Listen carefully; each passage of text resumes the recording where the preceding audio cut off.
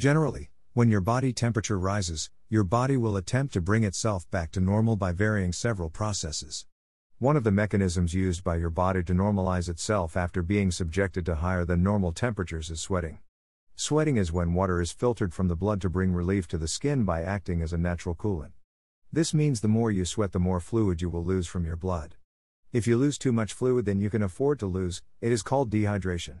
When you become dehydrated, a lot of things can happen to your body and none of them are enjoyable in any way. The effects of dehydration from excess sweating can range from feeling dizzy, passing out, and all the way to a heat stroke. Coffee is a very common beverage, but most of its effects on the human body are generally overlooked. Diuresis is a process of facilitating elimination of water through the kidneys.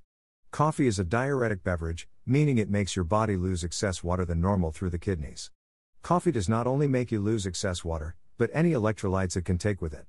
This would be a double whammy on a hot day, losing water due to sweating and losing more water due to the diuretic action of coffee.